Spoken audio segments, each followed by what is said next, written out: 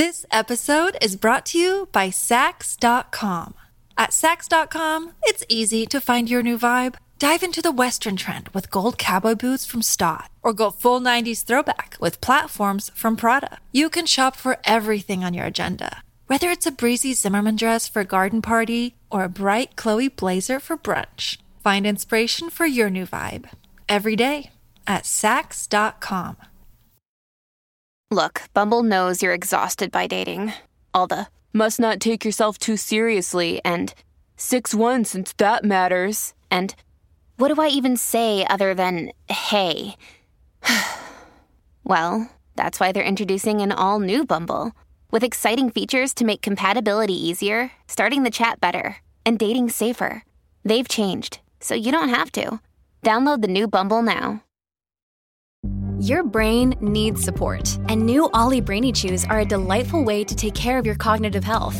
Made with scientifically backed ingredients like Thai ginger, L-theanine, and caffeine, Brainy Chews support healthy brain function and help you find your focus, stay chill, or get energized. Be kind to your mind and get these nootropic chews at ollie.com. That's OLLY.com. These statements have not been evaluated by the Food and Drug Administration. This product is not intended to diagnose, treat, cure, or prevent any disease.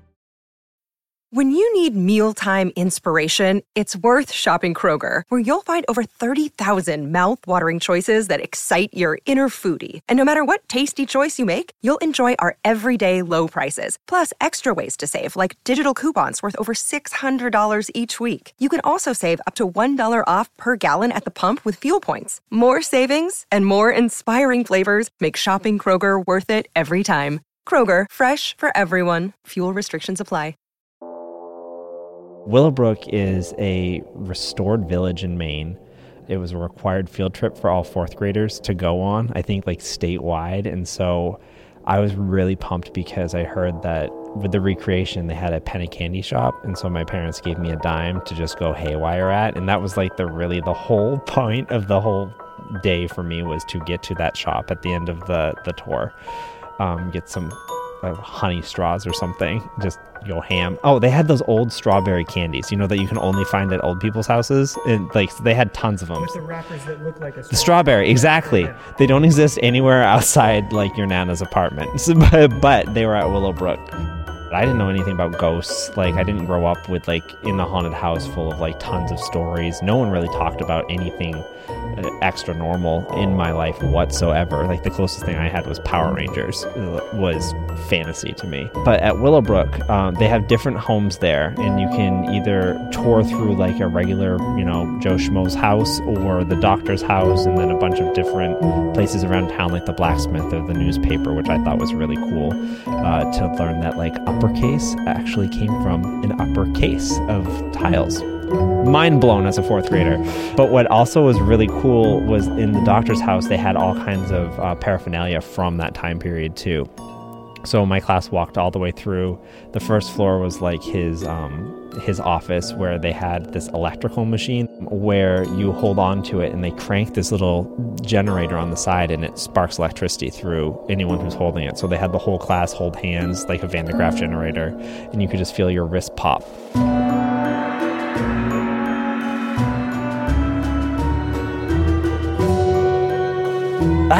It's kind of weird now that I'm thinking about it retroactively, that teachers would have just like let like the fourth grade kids just do that, because who knows, like it was just a little bit of electricity, but like I feel like nowadays that would have just been like a no-no. If you get home, it's like my teacher electrocuted me with a really old object today, Mom. It was so cool. It was items like that I thought were really cool were in the house, so like I was honed in at that moment and super invested in like what else is the 1800s like.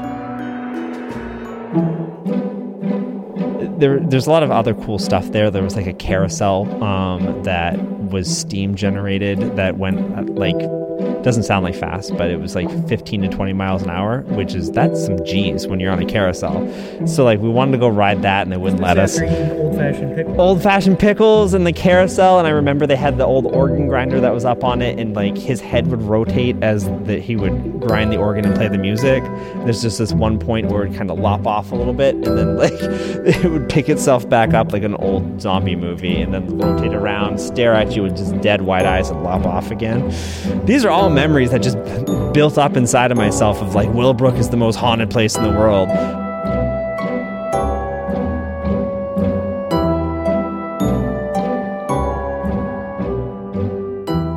And it wasn't until we went upstairs and there was this very skinny hallway where there were bedrooms on each side, and at the end of the hallway was the recreated toy room. They had just a bunch of artifacts and stuff like that scattered all around from the time period.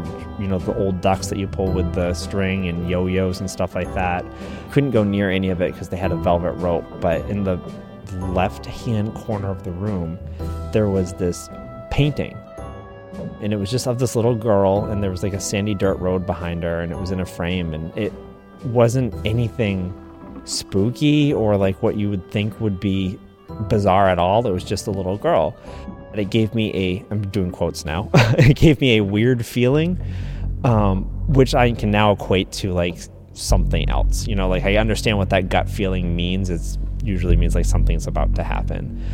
The memory's a little bit hazy at this point, but I just remember like staring at it and being like scared, unable to move, but not because I was scared, and intrigued at the same time. And so like just being like, why is this painting so cool in my mind and scary and weird, and what is that feeling?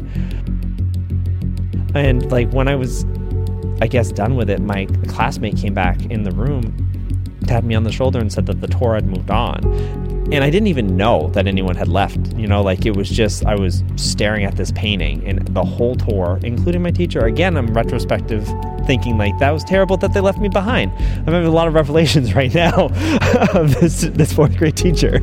And so she took me through the last hallway and down a few stairs where they were talking about like going into the kitchen at that point. And I asked the tour guide what was wrong with the picture in the toy room. And I'll never forget that the tour guide had this weird look that I've since seen now doing Haunt Me, of where people are surprised, but then like devilish at the same time because they want to tell you a story. You see that weird grin.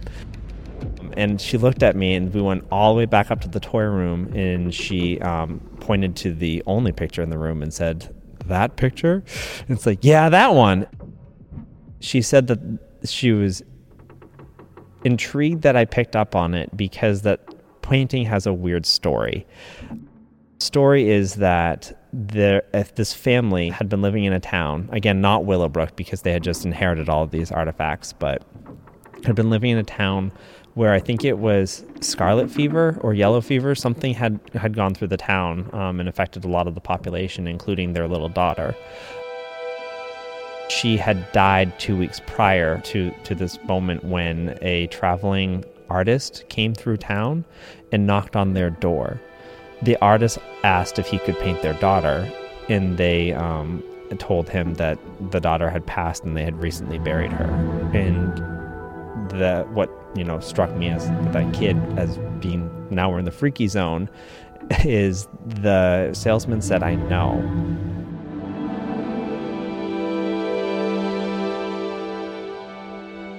The parents didn't understand. They were like, "Well, we don't have any photos of her. Like, we have no likeness of our daughter." And again, he said, "I know, I want to give you one." And so they agreed. He offered to paint them a perfect likeness of their daughter for free. And he did. He gave it to them and left town. And that's, I guess, my first experience with the paranormal, is what the tour guide called the painting after death. My first weird feeling.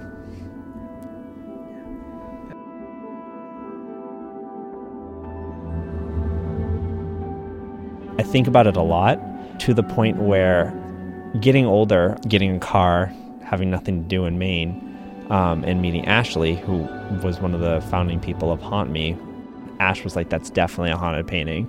Like, let's get in there. Let's like face your fears, and I want to like document it." And so we were like, let's just go back. Like, this isn't just something that fourth graders are only allowed to do. Let's go check this out.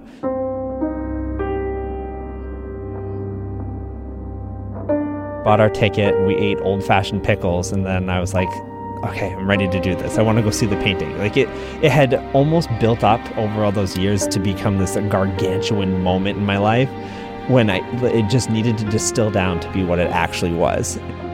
It was set up almost the same as it had been when I was in 4th grade, like 20 years prior. The whole room is just spewed with toys, and in the corner was the painting. The velvet rope was there too. And so I had I had Ashby look out, and I pushed the rope aside, and I went up to the painting, and I grabbed it, and I said, "You don't scare me," and I walked away. It was really like a lesson in my own life of like elevating an entire quote-unquote village to a level that definitely didn't deserve it because I was too afraid to see the truth. And like going back and grabbing that picture and telling it didn't scare me when that wasn't even its objective. Like, who knows what's up with the painting? You know, like it could just have some energy attached to it. It could have just been something for me. All of these things could be possibilities of what this painting was, but what I had done to it is I had created the most haunted object in the world in 4th grade. And then it took me going back to be like, cool, I'm gonna go have another pickle. And that is just, you know, like facing your fears incarnate right there.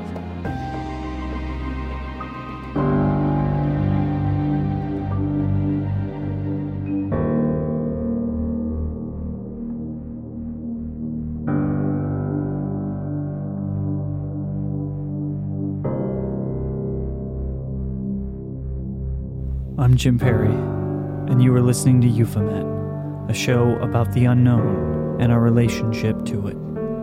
On this edition, sometimes a haunting is no more than a reminder of how much we are loved.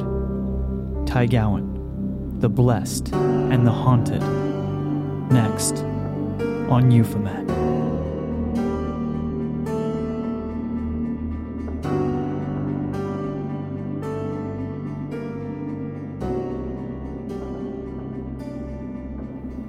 After exploring the vast shadowy body of St. Dominic's Church in Portland, Maine, paranormal investigator and cast member for the web series Haunt Me, Ty Gowan and I find ourselves retired among the pews. On this day, the altar reflects stories of ghosts and of days gone by, our lives as they were, the people we loved, and how they are still very much with us. So my grandmother, her name was Orleans Jeffers. She was our family's matriarch, and she was probably one of my favorite people I'll ever meet in this lifetime. She loved us grandkids unconditionally, to the point where it's like, some people have like really weird memories of having to go to their grandmother's house, and like growing up for me, it was the biggest reward of when we would be able to go to Nana's house. She had like a pool, so it was like 3 times a week. You know, my mom was a stay-at-home mom, and she would just grab me and my brother, and we'd go to the pool. And like the best days were when my cousins were doing that at the same time. So you'd be sitting by the pool, and then just swaths of kids splashing around in the water. And then my grandmother would come out of the house with like this glass vase of mystery drink that she had like found different pieces of sugar products in the cabinet and mixed them together and called it lemonade, but it was not a yellow color, you know. And like she'd come out with snacks and everything like that, and you'd be like so pumped to drink whatever was in there, you know, because Nana made it and it was going to be awesome and sugar packed. She always had your back. She was always someone that you could bounce ideas off of. She was staunchly Christian. Any questions that I asked, she would give me like just straight on answers of like what the Bible said without spin of like a church. So I wouldn't consider myself indoctrinated in any religion, but my Nana taught me those things. Like to the point where like when my mom tried to enroll me into church with her one time, because she was like, you know, other families do this, we should probably give it a try. I got kicked out of Sunday school that day because I was asking too many questions and not receiving the Nana answers that I was looking for. I was receiving like kid watered down play school Christian answers, and I was asking some deep Jesus questions. So I went back to the Nana church after that, because it was just anything that I wanted to know about spirituality or Christianity or anything like that, she shared it with a filter of love. Every Christmas that we ever had was at my grandmother's house, and even when she didn't have any money, she would still, you know, save everything that she could to pour it into her grandkids and her kids around a Christmas tree with a big dinner and like a warm house, bankrupt herself once a year to make sure that everyone was happy. And those are some of the, it's not the material parts about that matter, but like being who I am now, knowing that that's what someone was willing to do to share their love with you is really the memories that I hold of her for stuff like that. In 2015, she passed away. And since then, my family's kind of fractured. Without the matriarch holding us all together, it was kind of like almost natural that everyone realized that in my large family that she loved and held us all together. Without her, it was just this, it wasn't really sad, but people just faded away. And it's just stuff like being around her and, you know, like understanding what a role model means is really important for me to know going out into my life and being able to walk in like an eighth of her shadow, you know? And because of that, it was like one of the coolest things that I can thank my family for is that they knew that me and my grandmother had a very special relationship, and like I loved her to death. And so when she did pass away, they let me be the one by her bed to hold her hand. And even now, it's been years, it still hurts in a good way to bring it up. So I don't mind. So that is why this story that I'm about to tell you is so impactful and important, because I don't think that without those details it would mean as much.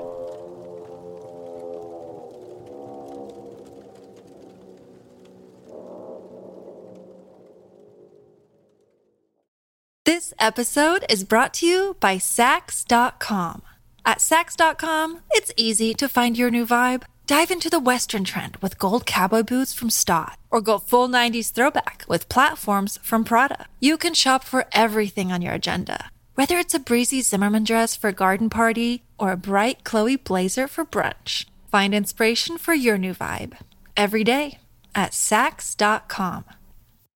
Another day is here, and you're ready for it. What to wear? Check. Breakfast, lunch, and dinner? Check. Planning for what's next and how to save for it? That's where Bank of America can help. For your financial to-dos, Bank of America has experts ready to help get you closer to your goals. Get started at one of our local financial centers or 24/7 in our mobile banking app.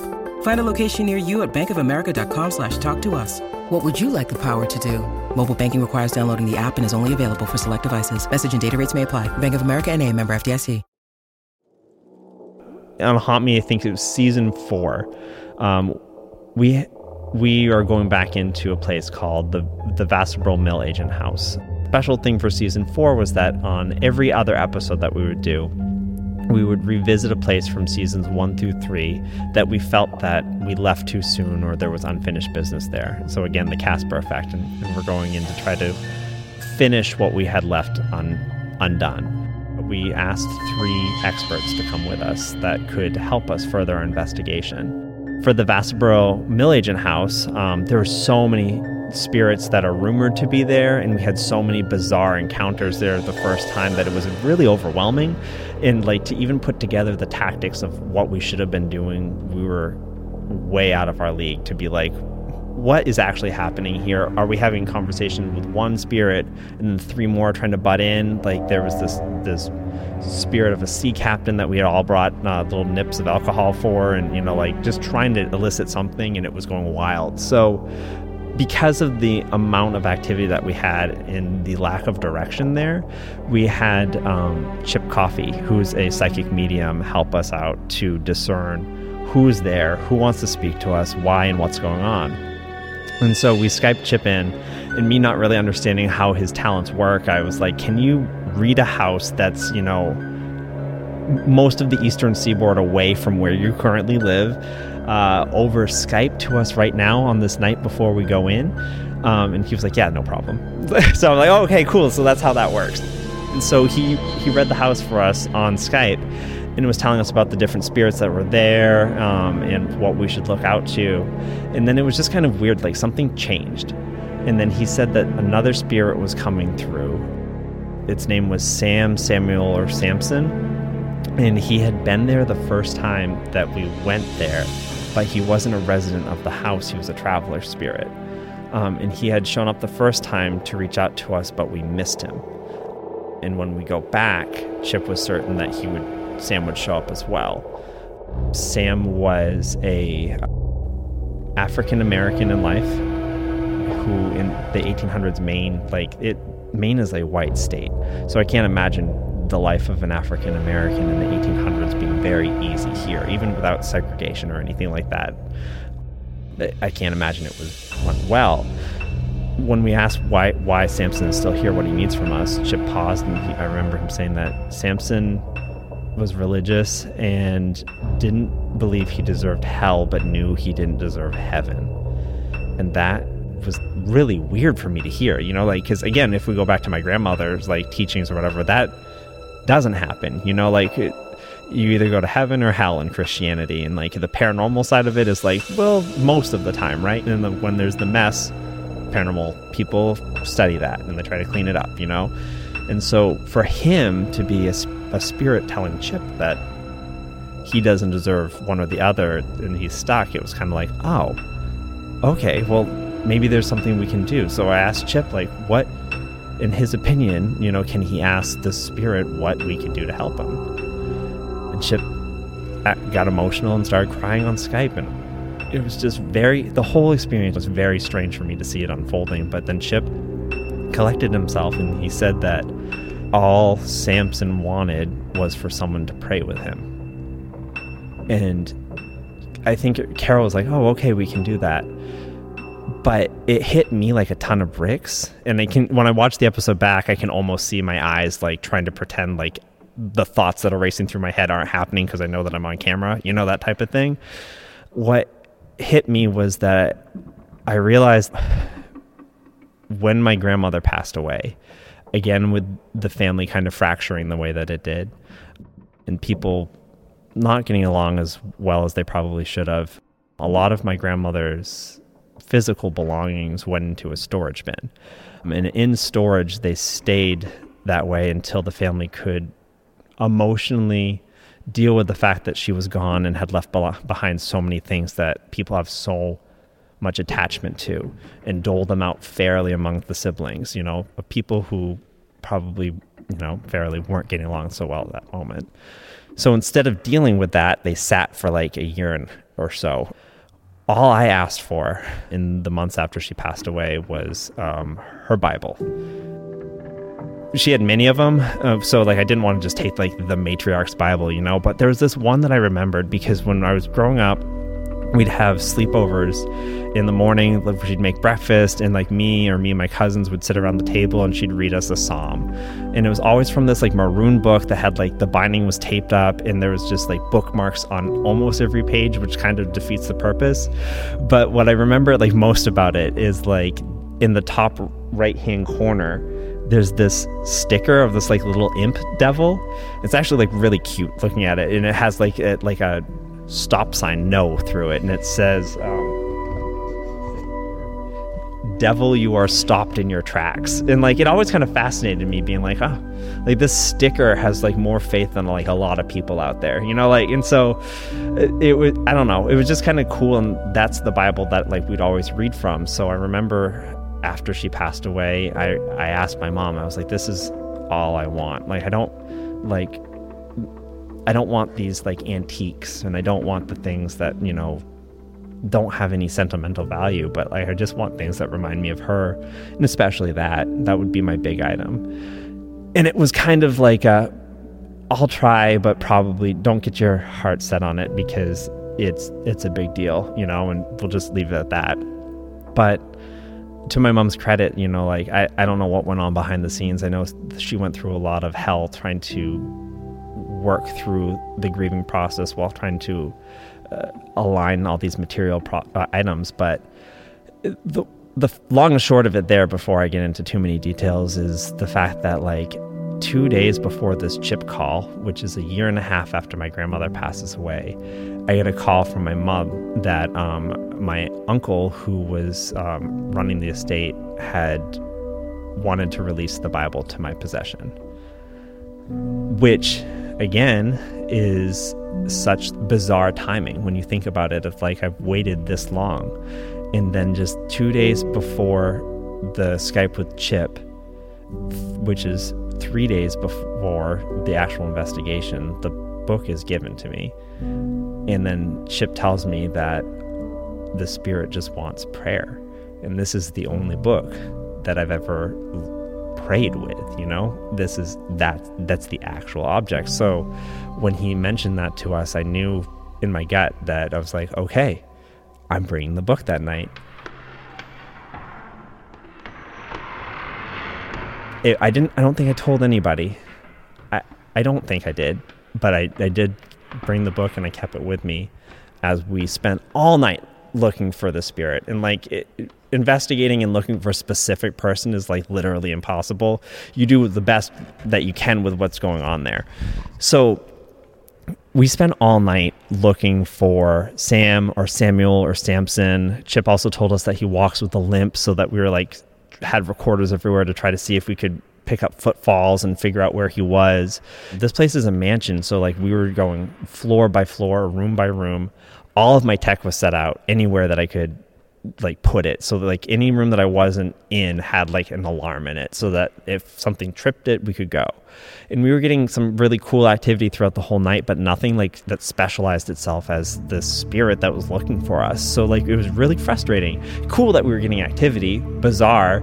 We're down to the point that we were asking the other spirits that we may or may not have been contacting to go get him. This is why we're here. Your story's cool too, and we want to help you out if you want. But this dude is this is who we're looking for. And we were there for hours, and we had a hard out because the family in the one part of the building that we were going to was agreed to leave while we were there, and was coming back at 12:30 at night, and it was now midnight, and we had nothing. And so I remember sitting with the whole team in the hallway in the front building, and we were just asking, if there's anyone around, please touch one of these objects, or let us know some way that you feel comfortable that you're here, or please go get Samson. And eventually, I don't remember who said it. Might have even been me, but someone said, "We have to go. This is our last chance. Please reach out to us if you're here, Samson." And one of the EMF detectors started going off in the next room. I had earlier in the day, I had tied it around a wardrobe that was at the top of the staircase in this building, because our night vision cameras could shoot down the hallway enough and it could see it there, so theoretically anywhere we were in the building, if we could see the light going off, if we couldn't hear the blinking. And so it's going off, and we're like, oh my gosh, this could be it. And so we're saying, we stood up and we're like, Samson, we're coming to you, stay right where you are. As we got closer, the EMF detector sped up, and I've never seen it react like that before. Almost you'd assume that the Spirit was getting closer too, or more energy is being output, and there's an excitement factor there. Carol put the Bible right next to the thing, and it was going as fast as possible. And so I'm what is even happening, And it just hits me, not to stand around and do the prayer, pray out loud, but it also wasn't just to bring the book as a trigger object, but it just hit me in my mind. I was let's use it. Let's use all of it, all the good energy that's here. Let's do what we can for the Samson. So we asked him to stay with us. Another EMF detector starts going off in another room. Our K2 meters are going off. Katie, who is very sensitive, and Ash, who was too, was saying that people were gathering around us to watch what was going on. As I flipped to the page, I think it was Psalm 23, which is just the Lord's Prayer, because I figured that would be as good as any. And I'm reading it, and in my mind's eye again, thinking back to how this looked when I remember it back, it was it's very bright in my mind. The memory I have was we didn't need lights, but then when you look back at the footage, it's completely black, and Carol's trying to help me see with a flashlight. And we start reading the Lord's Prayer, and Carol is reading it with me, and I just get this great feeling inside my stomach, and it just feels right.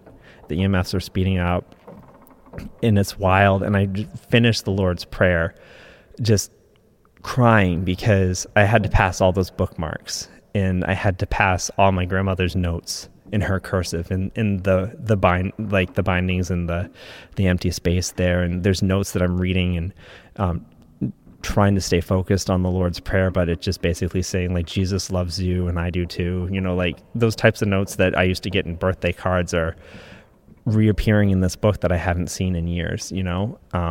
And that's my really first moment with it. And so I'm having these experiences physically with my grandmother, and I'm trying to perform a service for a spirit who may or may not be here, you know, for this Samson that wanted someone to pray with him.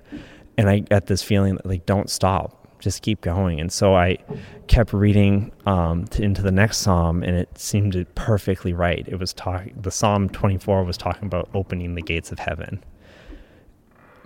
Whew. And it really felt like in that moment, it might have been happening. You know, we were sitting there and we were holding space for this spirit matched with my grandmother's Bible, but in my heart, it was the love that she had with me too, putting it forward, you know? And as I'm reading this, nearing the end of this passageway, I'll never forget it as long as I live. The K2 meters and the EMF detectors and everything else that we had in the house slowly began to wane. The one in the next room stopped. Everything started to feel a little bit more calm. I finished reading it, and it was just slowly ticking by. At that point, I was trying to hold it together. This moment that I had with my grandmother's Bible, you know, feeling the memory of her within me once again, like she was alive, you know, holding space for the spirit. And then I think we all went around the room and we said our piece to Samson and why he deserved to move on to heaven, because he deserved it. No one deserves to be earthbound after they pass away. And the last person to speak was Ashley, who explained to him the worth of a human being and his worth. And then she said, "You are free." And every meter that was beeping stopped, and the feeling went away, and it was dark again in my mind, and it was quiet. And I don't know, something happened that night. And I think that because of my grandmother, and because of my interest in the paranormal, if that's all I'm able to do is possibly cross one soul over that was trapped, it'll be enough. And I can't thank her enough for that too. I like to think that maybe she was on the other side doing a good old alley-oop. I sent one from this side and she caught him over there. Yeah.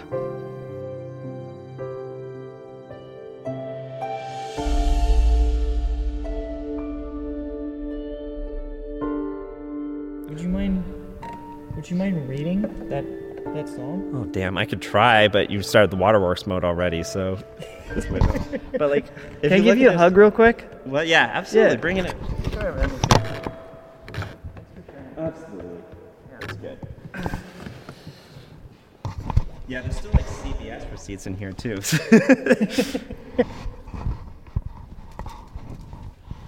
Okay.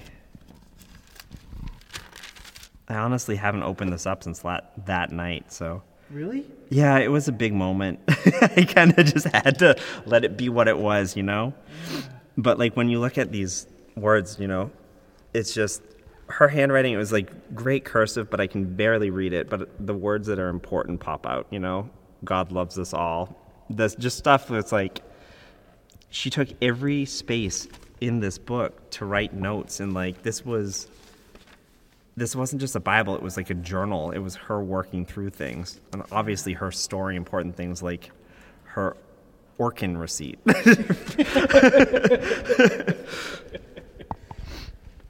that's amazing. What a gift that is. Isn't this it's the best thing in the world for me, you know? It's just, it's perfect. Okay, so I'll try to do this. And I'll try to bypass her notes too, because it seems like she has amended the Bible a little bit in some places. So Psalm 23, the Lord, the shepherd of his people, which is the Psalm of David. The Lord is my shepherd, and I shall not want. He makes me lie down in green pastures. He leads me beside the still waters. He restores my soul. He leads me in the path of righteousness for his name's sake.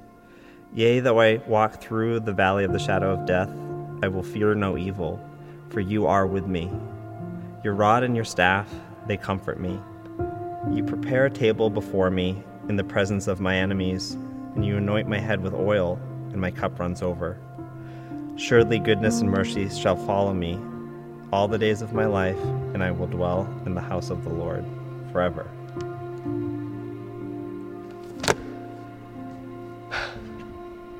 So that's where I hope Sam is right now.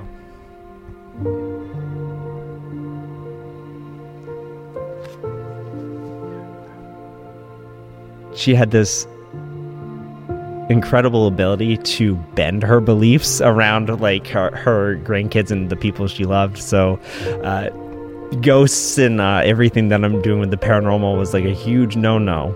You know, we don't even talk about it growing up. Again, like I had, when I met the picture of Willowbrook, I had no frame of reference that this was even, could possibly exist because it was not talked about.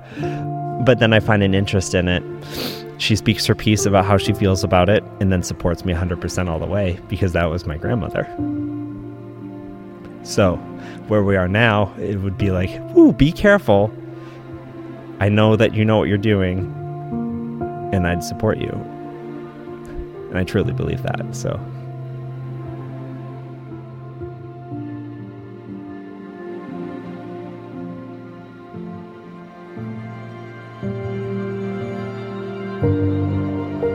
Thank you for listening to this edition of Euphomet. For more of Ty and the award-winning web series Haunt Me, find them at haunt-me.com. For everything Euphomet, links to our Patreon and social media, visit euphomet.com. The companion short film for this episode will be released as a part of a very special series in the coming months. Stay tuned for that. This has been Euphomet. I'm Jim Perry. And until next time, keep looking up.